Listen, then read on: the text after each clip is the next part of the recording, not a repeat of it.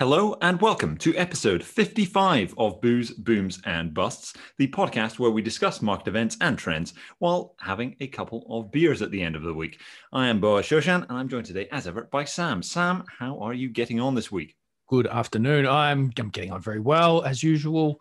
Got a couple of interesting beers here that are a little different from the usual sort of IPAs that are often sort of slide in, or variations of IPAs, NEPAs, DEEPAs. Where you're gonna get your jeepers? I don't know. So I'm looking forward to a couple of coldies, as I am sure everyone else is on this long weekend episode of Bruce Boone. Yeah, this is I actually forgot it was a long weekend. Got that to look forward to. Great. All the more beer consumption over the weekend. Indeed. I'm glad we are just doing this audio. This is the first podcast where I'm actually not wearing a shirt because I was slightly delayed earlier and I was trying to make it back on time and had to sprint through Cheddar while carrying a bag of Cornish pasties, as fate would have it. And now I'm absolutely boiling and don't want to put a shirt on because it's pretty humid around here. So, I'll leave it to the listener's imagination, but not feeling a pretty sight right now. But I've already started my beer because I'm absolutely torched.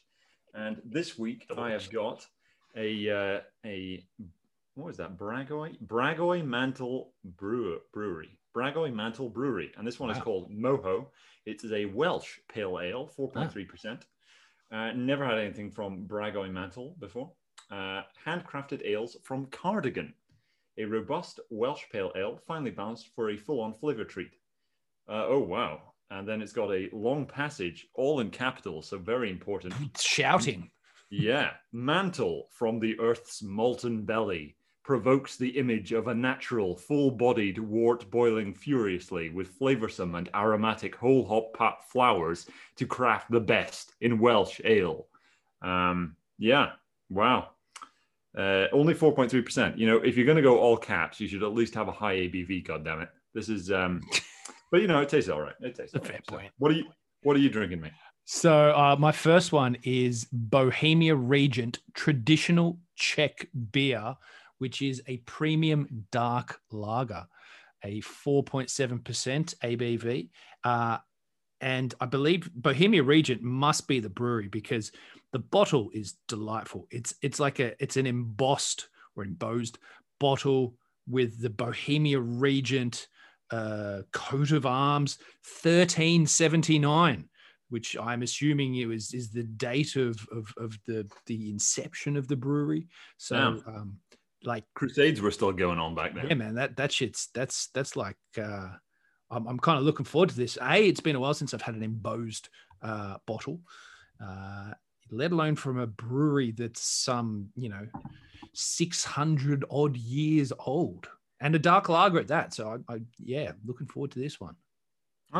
Yeah, sounds interesting. Interesting indeed. Yeah, is that the Australian pronunciation, embossed for embossed? I don't know. Is it embossed? Is it embossed? I've never heard embossed before, but it sounds a lot more exciting. Yeah, okay, I'll stick with that.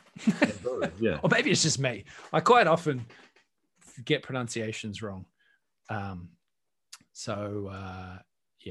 going to stick with embossed. Don't worry. I think you'll get away with it, mate. I don't think maybe the embossing lobby takes it very seriously indeed, but I think we'll be all right. Now, it has been a interesting week for the markets in general. Where would you like to start? I mean, a lot of fireworks. I mean, old mate Jerome was having a chitter chatter today, just to open up the markets, push them up to some all-time highs again, stoke the fuel to buy, just buy everything, right? That's pretty much all you have to do at the moment. Just buy anything, buy everything, and except the FTSE because it doesn't go anywhere. Up only, right? except the FTSE is like, why is Bailey? Where's Bailey? God damn it! Why isn't he goosing the FTSE? Where's his sense of pride? I feel like he needs to be on Twitter, Bailey. Oh yeah, throwing what was like posting memes and shit. Yeah. Well, imagine if Powell did that. I think if Powell started doing that, I think nobody would. Yeah, I mean, nobody would. Imagine if Powell posted like a Pepe the Frog meme with like "up only" on it or something Then like you'd that. get cancelled. You'd get cancelled because that's a it's a symbol associated with the alt right or whatever. And I'm sure one of these think tanks. Or the money printer goes brrr meme or something like that. It would be good if Powell actually overtly acknowledged the meme at some point and be like, that GIF of me printing money where I've got a really upset face. I find it very offensive. Could you please stop that? Speaking of pronunciations, is it GIF or GIF? I've always called it a GIF. However, some people do. I'm on the GIF side of things. So they call it a GIF. You call it's Doge, right? It's not Doge. I say Doge. Yeah. Yeah, Doge. Yeah, like a bit like Dojo, but not. But yeah, but a GE instead of a J. A G instead of a J. Doge. Yeah. Some people do say doggy coin, but doggy coin. Yeah. If it was going to be doggy coin, it'd be double GY. You would have thought. Yeah. I think. Well, it has to be Doge because the Doge of Venice, right? The mayor of Venice. It's not the Doge of Venice. It's always the Doge. So it's got to be Doge, right? It has to be. We should probably put this on our Twitter page. A triple vote. Is it embossed or embossed? Is it GIF or GIF? And is it doggy or doge or Doge? Yeah, let the people decide. Big plays here at episode 55 of heavy hitting questions. Yeah. I want to start using embossed now. I think, do you know, but when you say it, it sounds way cooler than when I say it. Oh, thank you. I think it's the accent. The embossed. Could I get that business card embossed, please? Oh, that's that's chocolate. That's mint. We do have Jackson Hole coming up. Big meeting for the central banking elite. Yeah, step us through that. So, I don't get into as much of these things as you do. I don't really know what Jackson Hole is. You're gonna have to step me through it. It's been a long time since I've paid a huge amount of attention to it. I believe the history goes back to Volcker, Paul Volcker, the man who hiked the rate so hard. I believe the story is the only way that what they wanted to do.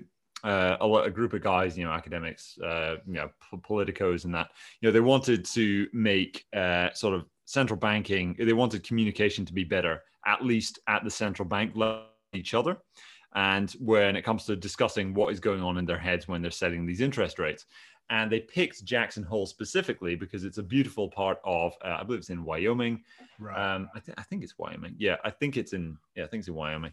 Beautiful Wyoming. And Volcker loved to fish. So the way they sort of lured him out to come and do a chat was was by saying, "Here, you'll be at this lovely retreat for a while, and you'll be able to fish," and which he loved to do.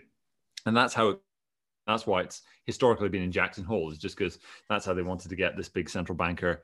That's how they got him out there. They lured him out there. And I think it's a beautiful retreat, mostly frequented during the winter time. They've got, I think it's elk over there, which you can shoot. But it's a beautiful resort. They've got outdoor swimming pools and everything. And it's become a place where central bankers from other countries go over just to share their thoughts on what's going on in the international monetary system and what their principles are, what their strategy is, how they interpret things, what they see as problems that central banks should be meeting together, connecting over.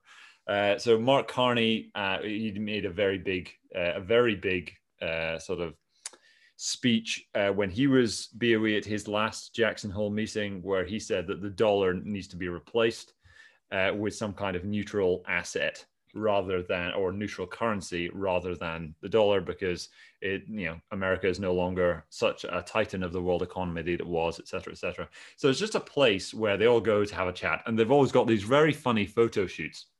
There is I'll dig it out and I'll put it on our Twitter page. There was just this sublime photo shoot from 2016 Jackson Hole, where you've got Haruhiko Kuroda of the Bank of Japan, you've got Mario Draghi of the ECB, and you've got Janet Yellen, and they're all sitting outside, and no, they're all standing outside holding these disposable coffee mugs, where they've gone outside for a photo shoot, but they're just talking at the same time. And so you've got these three people against this beautiful landscape, and they're all facing in different directions, and they all have completely different expressions. So Yellen is really short. She's a very, very short lady. She's tiny. And she's like turning away. She looks kind of confused. Draghi looks like he's about to murder somebody, and he's standing in the middle. Probably was. And he's wearing this black suit. And then Haruhiko Kuroda, it looks like a jester at the side. He's laughing his head off, but he's like looking in a completely different direction. And it's this incredible image. I actually started making a massive stencil of that image a while back, and I've never gotten around to completing it. I've done Draghi, and I was halfway through doing Janet Yellen. But I never got around to completing it for Kuroda. You got to finish that. You got to finish it and then mint it as an NFT. Yeah, which moves on to our second part. What are they going to say at Jackson Hole about NFTs? The NFT problem must be addressed. Guarantee you that Yellen's going to talk about it, and she's going to own up and confess to owning a non-fungible friend's dick pic. Oh. That she flipped for 25 ETH so that she could buy some crazy cat shit fucking NFT drop. She's gonna give a speech where she says, "I'm so happy that technology has increased to the degree where I no longer need to make millions doing really shitty for Wall Street banks in retirement to make a buck. Now all I need to do is YOLO some money into some really illiquid shit on OpenSea, and then triple it and quadruple it and quintuple it until I can, over a weekend." Like, do you reckon, has she got grandkids or kids or? Oh, yeah. I think she's married with, her husband's an academic. Yeah, right. So if she just rolled it to Citibank or whatever and just got paid a couple $100,000 for a bit of a fluff about with, talking about some shit. Tell me at some point she's not just going to flick some of that into like some crypto punks and just flick them to the grandkids for long-term saving or something like that, right? I mean, come on, she can't be that stupid. As if you wouldn't. Sorry, I must disappoint you, Sam. I believe the intellectual, academic elite who are at these ivory towers are the most unimaginative, dull people in the world. Do they buy real art? Idea. No, they don't. They just buy the modern contemporary shit. She's probably got a load of Damien Hirst crap. Oh dear. They probably put it into a bank account. Yeah, what's up with that, right? I know. What's up with bank accounts? It's so like early 2000s. It's like, did you see that story that I think it was CNBC was covering, or one of the news articles was covering? It's like 12-year-old kid, and he'd been getting into like NFTs. He's learned how to code and program and shit, and then he made his own NFT drop, like these pixel whales or something, and he's made like $200,000 from selling the original NFTs, and then like another $200,000 from the ongoing royalties that he's getting for all the secondary sales in it as well. It's like, fair play to you, little dude. I mean, he's making as much passively as Yellen gets to speak at Citibank. Yeah, and if that isn't justice, I don't know what is. It's funny how the beauty of the world that we live in today. Yeah, it's the absurdity of it. It's funny how things work out. It's interesting also with the internet. It's always kids. So it's always kids. The internet. It's always kids who are. There's always stories. Every evolution of the internet has seen kids making a huge amount. So I remember, where domain names you have where there were kids being made rich overnight. Then there were people who were making shitty websites for like cheating on your homework. Then there was that. I remember there was that site for what was it? You just put in someone's address and you paid $15, and they would just send an envelope full of glitter that can only be opened. Glitter bombs. Yeah. That shit was brutal. Someone sold that website for like 6 figures. I'm pretty sure it was a kid. And social media influencers, obviously. Remember, it was Flappy Birds as well. Like then when everyone was just able to just make games. That was an old dude though. Flappy Bird's. He took it off the App Store because he didn't think he deserved the money. He was a very noble man. Oh, really? Yeah. That dude was in his 40s, I think. The guy that made Flappy Bird, and he could have just left it up there, and he would have made so many millions more. But he'd already made so much money. He was like, I'm just taking it off, like, which is very noble. But it's like, you could have just taken the money and then just put all the money you earn after this point to charity or something. Yeah. But, it was his IP. He can do with it as he wishes. Yeah, fair enough. But imagine if you get those. I remember seeing a story a while back about one of these modern artists, obviously hugely egotistical, and it was at a gallery. His work was up at a gallery somewhere, right? And there was somebody with him who loved the work, right? But they were describing the art and what it meant in a completely different way than what he wanted. Right.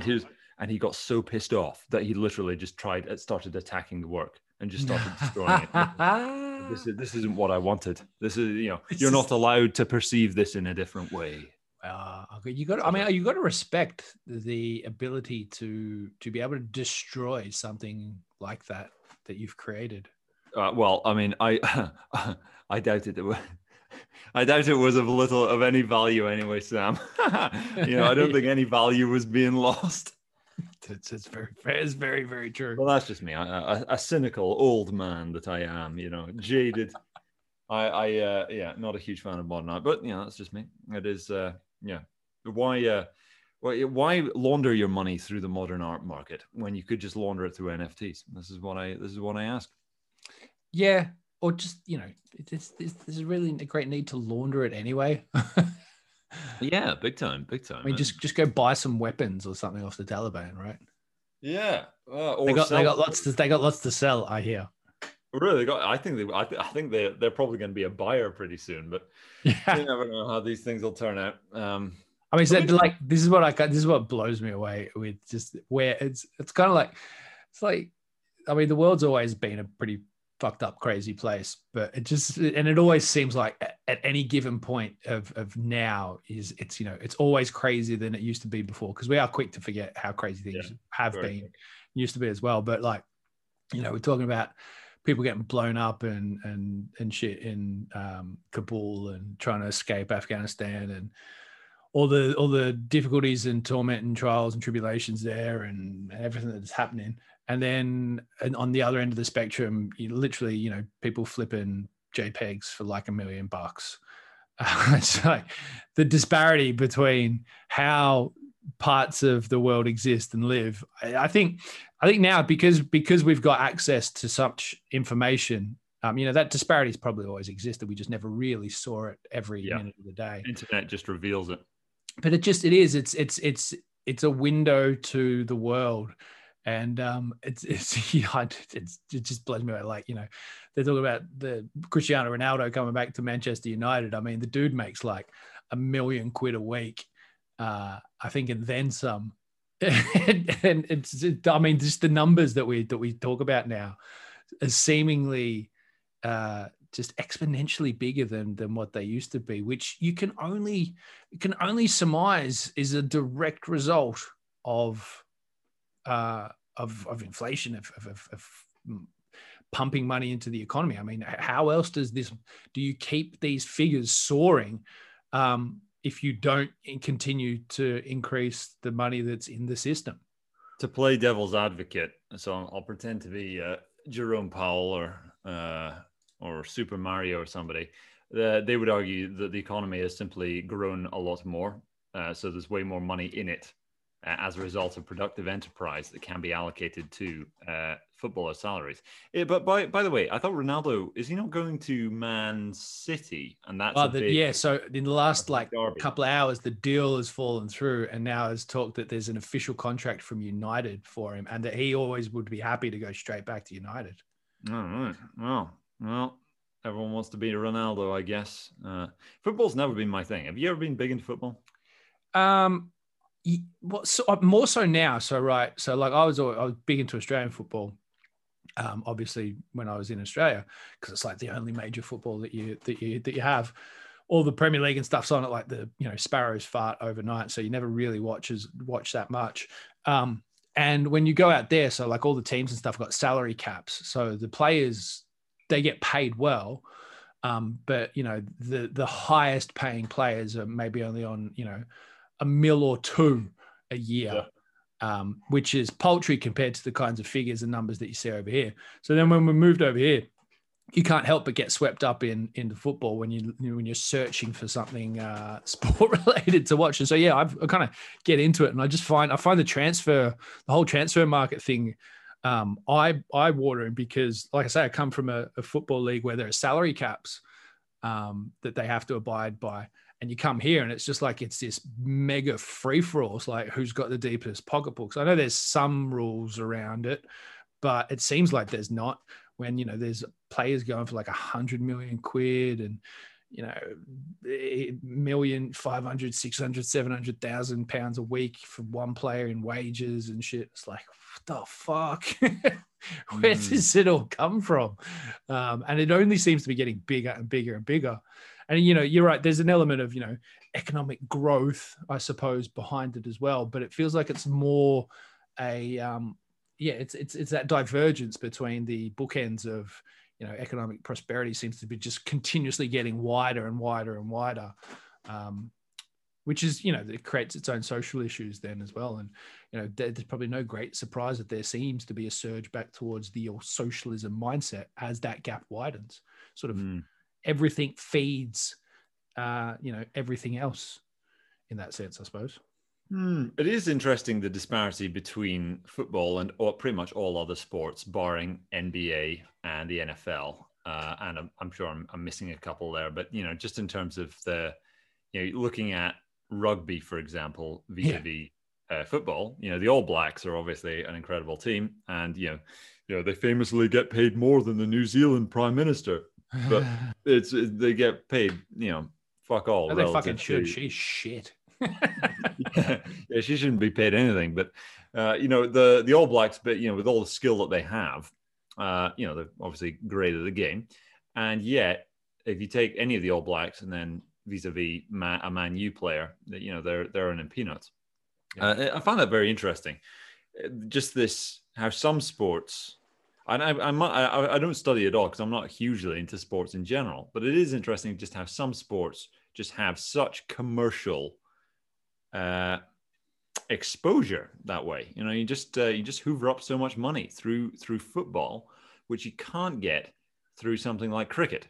Like even in India with the IPL and everything, yeah, sure, the IPL guys make a lot of money, but it's still not like you're level in Premier League. And I find that interesting. I mean, is it just the beautiful game? Is this it? Because it doesn't strike me as the beautiful game. I mean, it must be around. I mean, it all has to come back to TV and broadcasting rights, I would have thought. Eyes on the ball. But then, like you say, IPL, that there's, literally 1 billion people tune into that every season. I wonder. I wouldn't have thought that. Maybe football gets diluted a bit. I don't know, because it is so global. Whereas cricket is global, but still kind of concentrated. Like, Americans don't play cricket. It's a massive market. There are cricket leagues in Canada and America, but in terms of, all of the Americas, cricket isn't even really a thing apart from the Caribbean, right?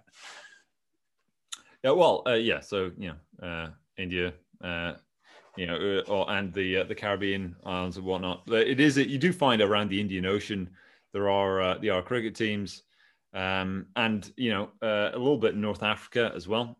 I still get a bit of that, but and Afghanistan, Middle East is still, the Afghan cricket team. Yeah, I wonder what this is going to do to the Afghan cricket side. Actually, that's a good point, right? So Afghanistan actually had a reasonable cricket side. They all things considering. And the captain is currently in the UK and is very sad about what's going on back home. And obviously he can't really go back there. But yeah, I mean, cricket's got a lot of people that watch it. When you think of how, I mean, you got India, you've got the Caribbean, you got bits of the Middle East, you got bits of Indian Ocean. There's a lot of coverage there. You do wonder why the money is all in soccer for me. I'm sure somebody who is big into sport would be able to answer this question very well. I wonder here's the big bull case. So, we're pretty, I don't know about you, Sam. I'm pretty bullish on India in the long term. I think they're, it's a country that's got plenty of problems, but it's got plenty of people to create the solutions. All those guys are, they're just wanting what everyone wants, which is, the house, two cars, family, high cholesterol. Nuclear family. Yeah. Nuclear family outcome. Yeah. You want the wife, you want the kids, you want two cars, high cholesterol, all the good shit, and that's what they want, and I'm sure I've no doubt that they're going to get it. So if India, they've got 1 billion people there, and they're massively into cricket, could we make the claim, Sam, that as India ascends to becoming a developed world nation, it has so many people at its back, it is not taking the same route as China. Could we make the case that we are going to see IPL players who will earn more money than Premier League players? Because there's, as the 1 billion people who are watching cricket over there get wealthier, their eyeballs, their attention becomes much more, their attention for adverts becomes much more valuable. So much more money goes into the IPL. And cricket, becomes the world's richest sport. Would that be, is that really too hard to believe? No, I don't think so. I don't think so. I know, I imagine Virat Kohli is the same.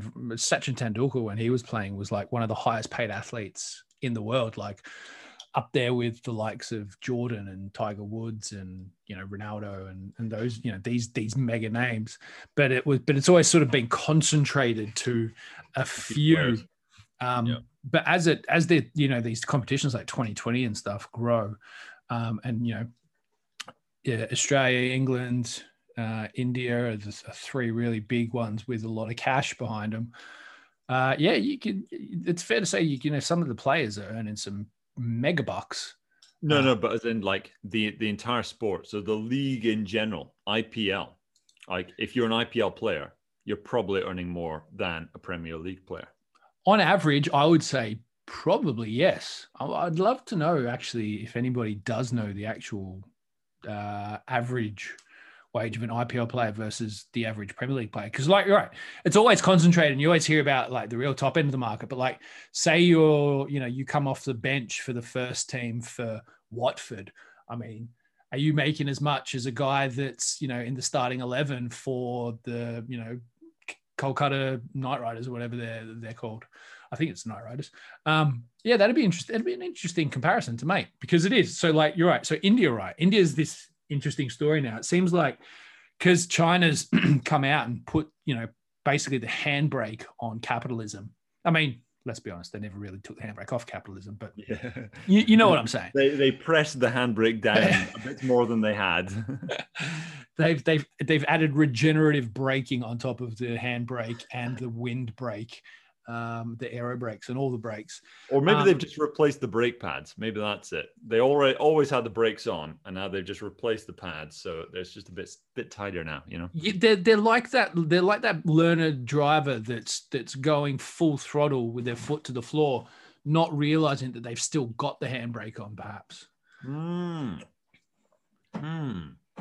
But who is trying to catch up with a shiny car on the street? Yeah, it's basically trying to catch up with America's shitly built but pretty fast Corvette. Yeah. I mean, it's funny, you know what? If you look at, you could look at the car market, right? And you could look at how cars are built.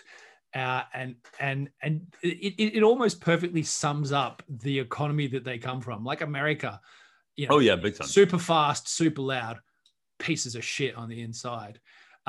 British cars, just, finesse, quality on the outside, but always just seem to have that air of entitlement about them. Chinese cars, cheap, nasty, knockoffs of everything else.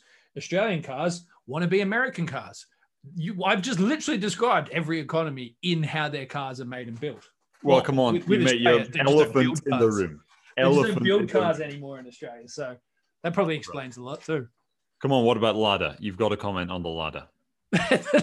Yeah, okay. So then you've got like Eastern European and Russian cars, which are just workhorses that will never die, but will never really change or do anything else either. Zombies. Just zombie cars. Yeah. What does that say about their economies? Are these zombie economies? They'll just keep on going, but yet won't ever speed up. It's like Russia, right? Like Russian cars. Like no one outside of Russia buys Russian cars. Oh yeah, big time. Is that great line in that Nicolas Cage movie Lord of War, where great movie, by the way. That very good movie. You can watch the entire thing on YouTube for free, and like it's not been taken really? down in years. So I'm guessing the royalties are just free I love on that movie. That's such a great movie. And his brother it's Jared Leto, isn't it? Jared Leto, yeah. And he's fantastic in it too. It's one of Nick Cage's rare, very rare. Moynihan. Oh, great movie. Very good one.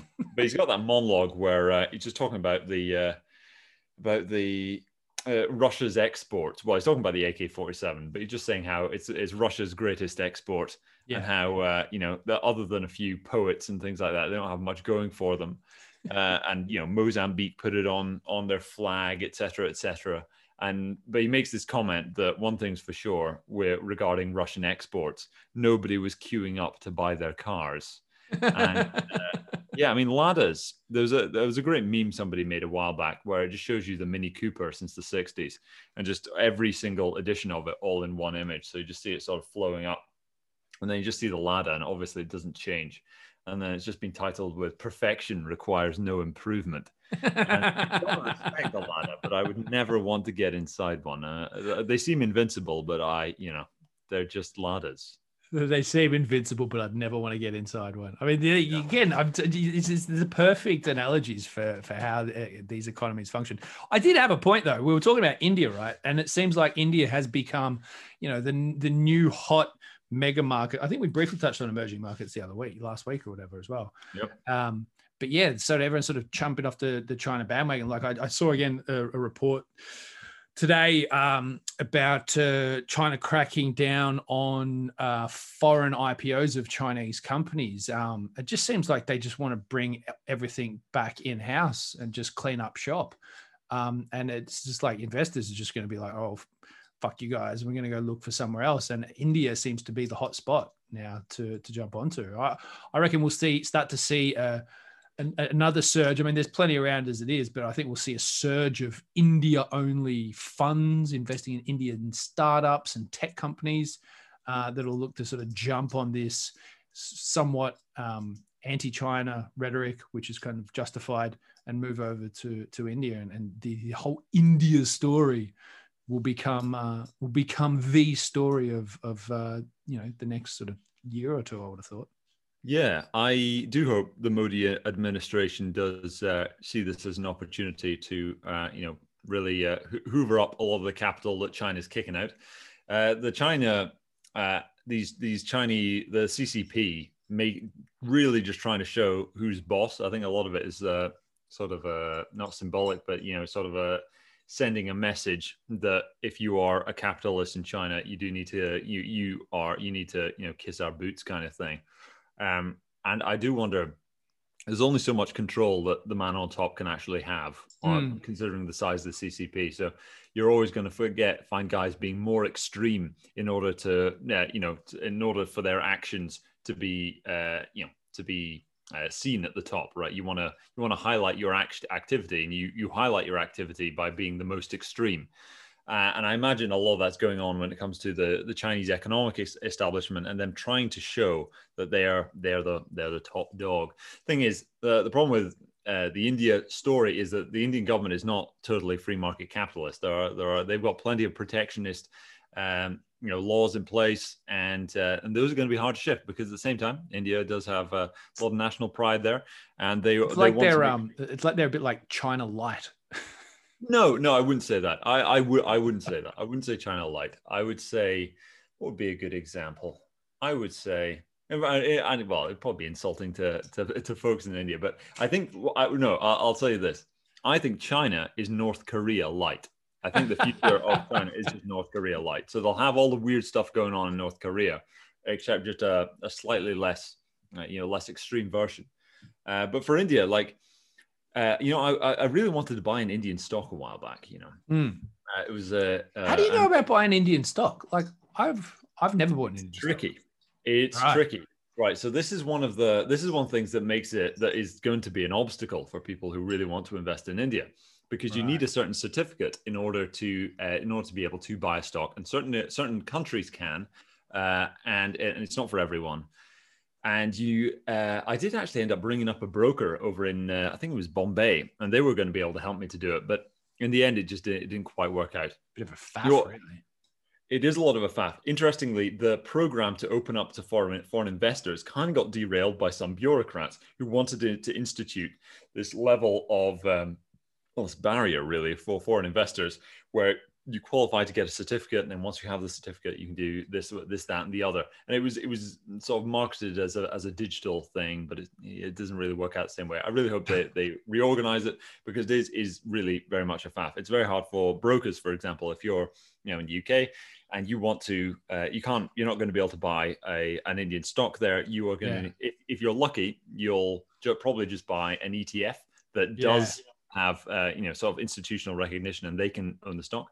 But a while back I wanted to buy a stock, and it's probably a good thing that I didn't, because the stock did just go down afterwards. Right? It was not a great stock. I'm going to look it up now and just see what the stock price has done. But I was just really bullish on Indian rearmament, because this this squabble, well, it's not a squabble, it's a Cold War between India and China, by which they are going very much against each other, is very bullish for Indian rearmament. And India's military is such a mess. Like their air force has pretty much airplanes from every different decade post 1950, and from every single country that creates aircraft. So they've got French stuff, they've got Soviet stuff, they've got American stuff, they've got planes of every different color and shape and size that have all been sort of accumulated over the years. And you'll find, you remember there was that squabble in Pakistan where an Indian aircraft was shot down by one of the, and the aircraft that got shut down, I think it was one of these MiGs that had been sold in the 1960s.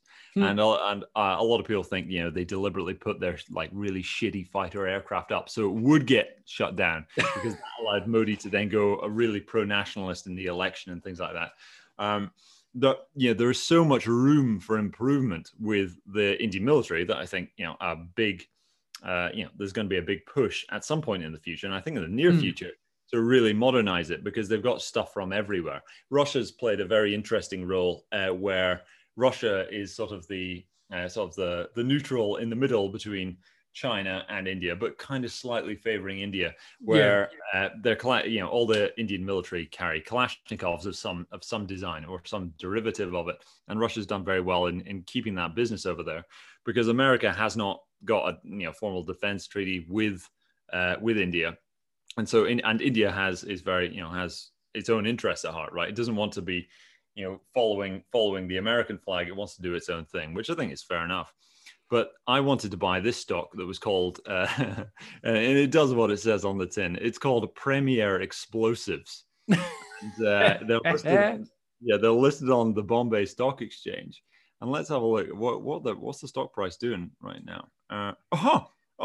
Is it booming? Is it? It's, let's see, from when I was going to buy it. Okay, no, I would have about broken even. Actually, I would have broken even. So it went down for, it was in there you go, late 2018. I was looking at that, and it bottomed in the crash in 2020, and very recently it has started booming. I wonder what happened in June. You wanted to be in this one, like at the turn of the century. The 20-year chart here goes. It's like 100x over the 20-year chart. Yeah, Premier Explosive. I mean, what a good name as well. What a good name. These guys make. It would have been up like a 200 times in like 2017. Wow, that's some chart. That it's like it's just like 1, 2. Big third boom and crash, and now it looks like we're starting the fourth. Yep, it's a and a good company. I mean, well, I say a good company, but I obviously I'm not in India. I've not met any of the guys, But I think the products that they are making, which range from the really big stuff to things like hand grenades, I think they're going to get a lot of business in the future. So Wow.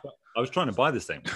I'm And sorry, I'm just looking at some of the stocks on the Bombay Stock Exchange, and they all seem to have like boomed from like 2013 to 2017 and then crashed to 2020.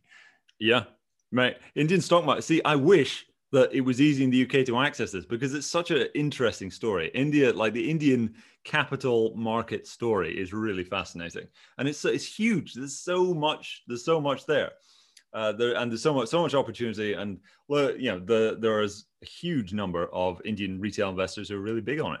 It's a very interesting story. I just wish we had more access to it because there's so much. Well, so like while you just as we've been having a chat, I went on to ETF.com, which, to be fair, for anyone that is searching for ETFs, ETF.com is a pretty sick site. You can just sort of type in a search term for something you're looking at, whatever it might be, something thematic or country specific, and it comes up with like heaps of information about different ETFs. Whether or not they're available to you or not depends on your broker and all that. But I go to it when, just looking for what's sort of happening in the ETF space. And I just typed in India in the search function on it, and it came up with a bunch of articles and ETFs. Like there's an Wisdom Tree India Earnings Fund, iShares MSCI India ETF, and Nifty India Financials ETF. And like year to date, iShares, what is it? The Wisdom Tree India Earnings Fund, year to date, 21%. The MSCI India ETF, 16%.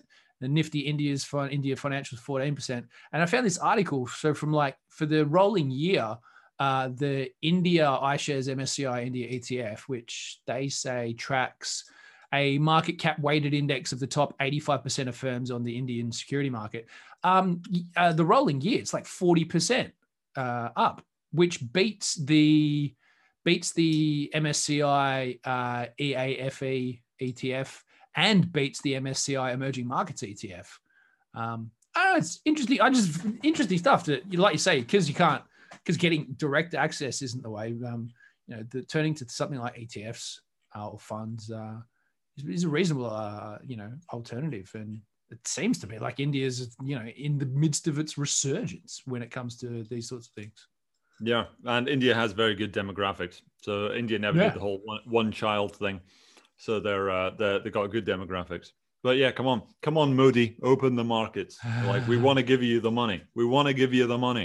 Yeah, from your stockbroking account on your phone in the UK, I want directly invest directly in Indian shares. Yeah, give me the Bombay Stock Exchange. Yeah, that'd be so fun. That'd be really cool. That would be fun, especially because I just seem to be seeing more and more tech unicorns and startups and stuff, and they're all just like Indian based. There's a lot of smart. I mean, when you've got that many people, you're bound to have a shit ton of smart, entrepreneurial, savvy people that are going to create great businesses. And when you've got a market, that big, it makes sense. It makes sense. Interestingly, yeah, I'd like to know your thoughts on this, Sam. The crypto story in general, there's huge skew towards what China is doing, be it the Chinese government, be it rich people trying to get the money out of China. Yeah. You never hear, well, I say never, that's an exaggeration, but you don't hear so much the Indian story regarding cryptocurrencies and that, other than the sort of paid group. Crypto promotion is often negatively associated with India. In terms of big Indian projects, I'm sure there are plenty out there. Are there any that you're familiar with that are these are where they're very big in India and they've got global ambitions? I couldn't say off the top of my head, to be fair. I mean, a lot of the projects end up with, it seems to be developers and technical leads that come from, that part of Asia, whether it be India or, neighboring countries around India as well, whether it be Sri Lankan or from Pakistan or, wherever.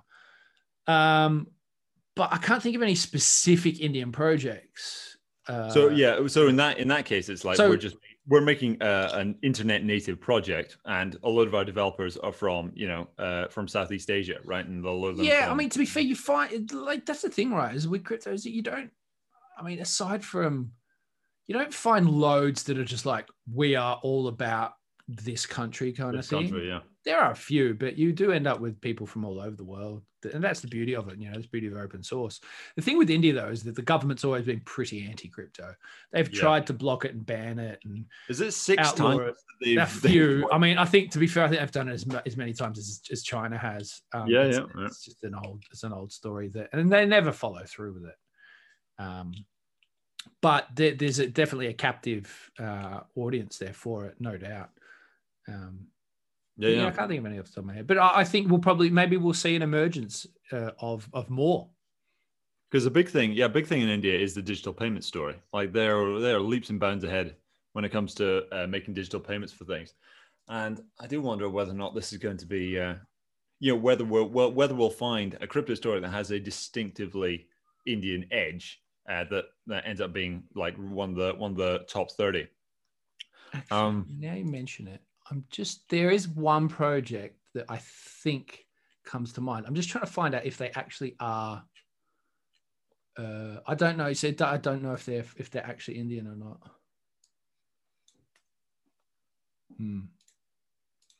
No links. Don't worry. I'm sure they're out there. I'm sure we'll see them in the fullness of time. It seems like we've come up with this is a very pro India episode. Yeah, I'm all about. I think India's. Yeah, I'm all for it. I mean, I've never been. I'm not going to lie. I would like to go. I'd like to see what it's all about. But you can't help but think that the market there is ripe. Yeah, a lot of people. I mean, it's the same. It's all the same sort of things that people were saying about China, and then but with seemingly less of the sort of authoritarian side of things. Yeah, they're not perfect. Don't get me wrong, but yeah, certainly, yeah, but but less of the downsides. But Sam, how would you rate your first beer? Because right now I'm currently drinking some Scrumpy, so I feel I should review my first. See, now you talk about Scrumpy. So before we came to air, I saw this article that was on Twitter that I think it was from The Sun about. Let me pull it up. It was a headline that said, and I'll read this out for our listeners: OAP sells Scrumpy cider to passers-by, but it's really his piss. I think it was the Sunday Sport exclusive. And I sent this to Boaz. I said, have you verified where you've got your Scrumpy from? Not just some OAP on the side of the road. Yeah, this OAP. I saw that headline. I was like, damn, this boy looks familiar. I mean, yeah, it's I can only speak for myself, and I don't know what piss tastes like. However, this doesn't taste like what I imagine piss tastes like. So that's all I can say. Maybe this is piss. Maybe. Sorry, I was going to rate my first beer, and then I got sidelined because you said Scrumpy, and now every time you say I'm drinking Scrumpy, I'm just going to think it's sinking some old bloke's piss. I hope not, Sam. I hope not. But right, where was it? The Bohemia Regent traditional Czech lager, dark lager, excellent, lovely. Very good lager. The dark lager I liked. It was a little bit more, I guess, toasty flavor to it. That was very easy to drink. I'm giving that a B+. I mean, and to be fair, for something that's 600 odd years old, I'd expect that they'd probably perfected it by now. So I would have expected nothing less, to be honest. Okay, yeah. I mean, at least a B+, at least.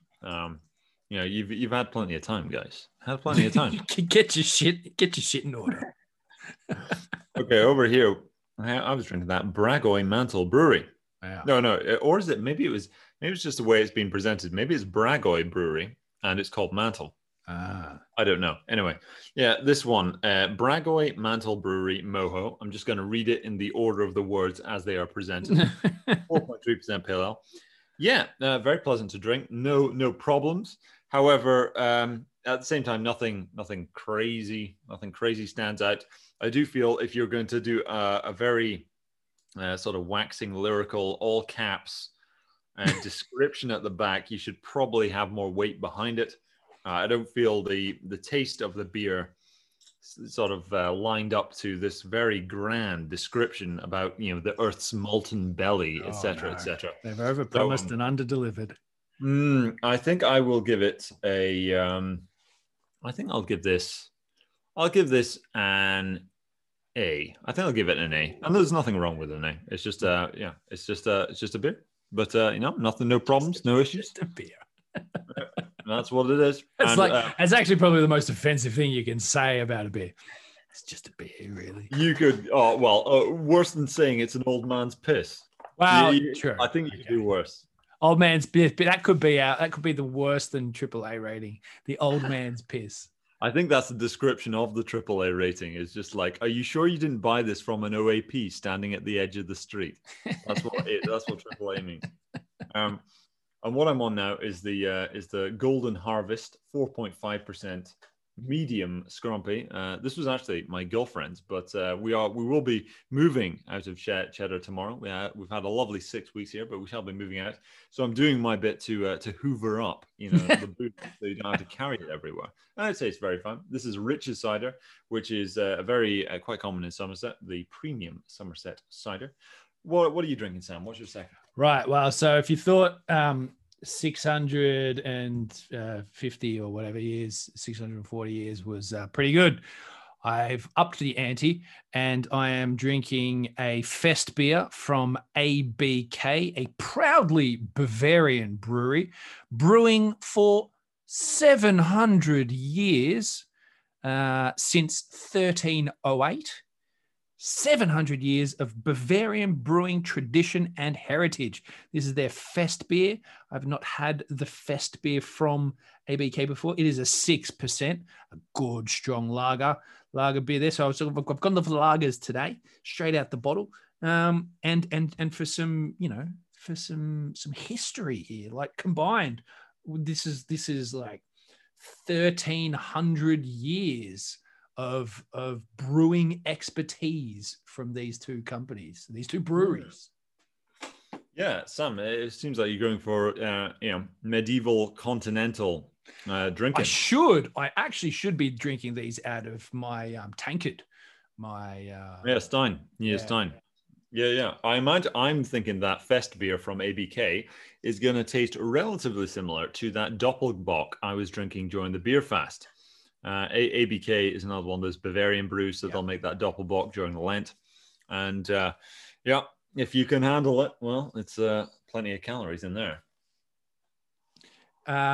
It is, and I'm hearing just as we're talking about German beer, I've just heard word that the deal is done. Ronaldo to Manchester United at $500 grand a week. $500 grand a week. Yeah. I kid you not. They thought that they made a mint out of Messi signing for PSG from the merchandise. They are going to sell a fucking truckload of Ronaldo kit. I might even buy some Ronaldo kit. And I don't even like Manchester United. That's mega. That is a mega deal. Why would you want to buy the kit? What would you do? I don't know. See, this is the thing. I don't know. I just feel like I should. It's like, I don't know. It makes no sense to me whatsoever, but I feel like I want to go buy a Manchester United Ronaldo shirt. I mean, you probably could already, but now it's like this homecoming, and I feel inspired to buy some merchandise for it. This is the thing. This is the weird thing about how this works. I don't know why, but this is the power of the merchandise marketing. I feel like we're in like a CCP propaganda advert, and like this is the scourge of Western capitalism. The consumer doesn't even know why he's buying, but he doesn't even know why. No, wow. Indeed. Do you support Man U? Have you ever supported Man U? No, mate. So back home, everyone sort of had a team back home that they followed. I wasn't necessarily that fast. A mate of mine is, always liked Liverpool. Another one always liked United. When I moved over here, it was the Wolves, Wolverhampton Wolves. It was a wife's family's from around Wolverhampton, so it was sort of adopted by me then. So no great expectations of any glory anytime soon, much like my footy team back home. But I was just thinking, and I think this every time I see a mega deal like this, if you're making £500,000 a week, what would you do with it? Yeah, it's on. I'm sure that's on probably everyone who read that article. They're probably thinking that like 500 grand a week. What's the like? So I mean, and obviously the lifestyle you lead then sort of reflects that wage, and then all of a sudden that disappears pretty quickly. You think, right. Like, I think I read somewhere that like Harry Kane had been renting a house, and it was costing like £13,000 a week, right? I mean, you know, if you're making 500 grand a week, you're not renting, you know, a £2,000 a month, you know, at Maisonette in central London or something. Yeah. So you know, you do start to live your means, you know, a bit higher, but even still. Okay. Let's structure this then to make it more interesting. The contract is £500,000 a week, and say for example, you know. And of course, it's not. You are living the life. I've been buying a lot of NFTs. I'm not going to lie, mate. No. I mean, come on. Like, tell me you wouldn't buy. The few parallel. You wouldn't buy a few parallel NFTs off of 500. Not at this point. Actually, not at this point. I think. You know, we were talking about parallel NFTs, that trading card NFT game, a few episodes back, which I was interested in getting some, and now you know the price is just blown up. I think the masterpiece for one of the cards has gone for $1 million now. Yeah, so 328th. Yeah, so if you own that NFT, you will earn a royalty on all of the sales of NFTs that are made in its likeness. But okay, so the contract is you get 500 grand a week, right? But contract is you can't leave the house that you're currently in. So what do you spend the money on? You got 500 grand a week. A lot of Uber Eats. A lot of Uber Eats. Yeah. That'd burn through 500 grand a week pretty fucking fast, I might add. Would it be enough to make Uber Eats profitable though? That's the question. No, definitely not. I think if you got every Premier League player to order Uber Eats for every meal, you still couldn't make Uber Eats profitable. I think for me, it would just be cigars and some like really esoteric barley wines. I think that would be it. I reckon I'd have a pretty sick collection of vintage and retro gaming accessories. Oh, really? You're really into the old, a lot of arcades and stuff as well. All right. Yeah. You got like an old Nintendo 64 back there, Sam? I don't. There's one back in Australia and a Super Nintendo back in Australia and a few Super Nintendo games. I'm not sure what happened to our original Nintendo. It had the laser gun with the Duck Hunt Mario hybrid cartridge. But again, it's probably in storage somewhere. But yeah, I'd buy, you know, all the original working stuff. I'd have a room with just arcade machines like the Ninja Turtles arcade and the Simpsons arcade, you know, the Double Daytona arcade. I've never played any of these. Time Crisis, Sega Rally. Just like we used to have this thing called Time Zone. It was basically just an arcade back in Australia, and you're like every birthday you wanted to have a Time Zone party. But basically it was a lock-in for a couple of hours. All the games were basically unlocked. So, you know, you just jumped on and played. You'd have to, you know, put coins in or whatever. And it's just like, I want my birthday at the Time Zone arcade. God knows it would have cost a fortune for the parents to have, you know, 20 little crazy bastards running around playing arcades for 2 hours at an arcade. But yeah, I'd buy a lot of arcades. Yeah, sounds. I'm just the wrong generation for arcades, sadly. So I missed that. I'm very jealous though. It does look very cool when you see, like, you know, Terminator 2. Yeah, they're playing at the arcade. And Tron. So my mate bought that. My mate bought an original Terminator 2 arcade, and he had it in the garage. And it's got the two. You know, it's got you two players, but a gun next to each other, and you know. Right. The gun gives you some feedback as you're shooting the Terminators, and it's kind of scary, but it's good fun. Yeah, old school VR, I guess. I mean, it is kind of, because it's like a lot of them were 3D and had 3D technology in them, so it looked like it was, you know, jumping off the screen at you. It was, yes, it was. It's retro gaming at its finest. Yeah, all right. In Aberdeen, there's a place called Cadonas, which is just by the beach, which is just a massive, effectively just a massive arcade and a bowling alley, etc. And they had all those machines, but I was never, parents didn't take me there. It was mostly for all the other kids wanted to go on they had a motorbike one. I remember, one of these things where you get on the bikes, and they had a lot of fun with it. And I wonder, Cadonas. I mean, they must, with the lockdowns and everything, they must have gotten pretty wrecked when it comes to revenue. There's arcades would not be doing well in the age of Wu-Flu, that's for sure. No, a lot of arcades, I think, would have struggled and be shut down. Maybe there's a thriving secondhand market for all the games that they're trying to offload now. Yeah, maybe. Yeah, maybe when people were refurbishing their houses because they had to do nothing but DIY during Wu-Flu, maybe they decided, I'm actually going to install an arcade in the garage. Maybe there's people did that. I've got space in my garage. There's a lot of shelving in there, but I could make some space for a couple of arcades. Whether or not I'd get that past, kind of need a bathroom renovation and a few other things done as well for me to go blow a few grand on some arcades. I don't know how well that'll go down, but maybe when the boys are a bit older. Maybe. Surely your NFTs will deliver, Sam, and it'll just no, because I purchase NFTs only on the proviso that I pretty much expect no one's going to buy them from me. Yeah, that's a good proviso to go by. Yeah. I just want this in my pocket. And, just want this to say that I've got it, or that maybe one day I'll have a. I did see there was a company and I followed them. I can't remember their name.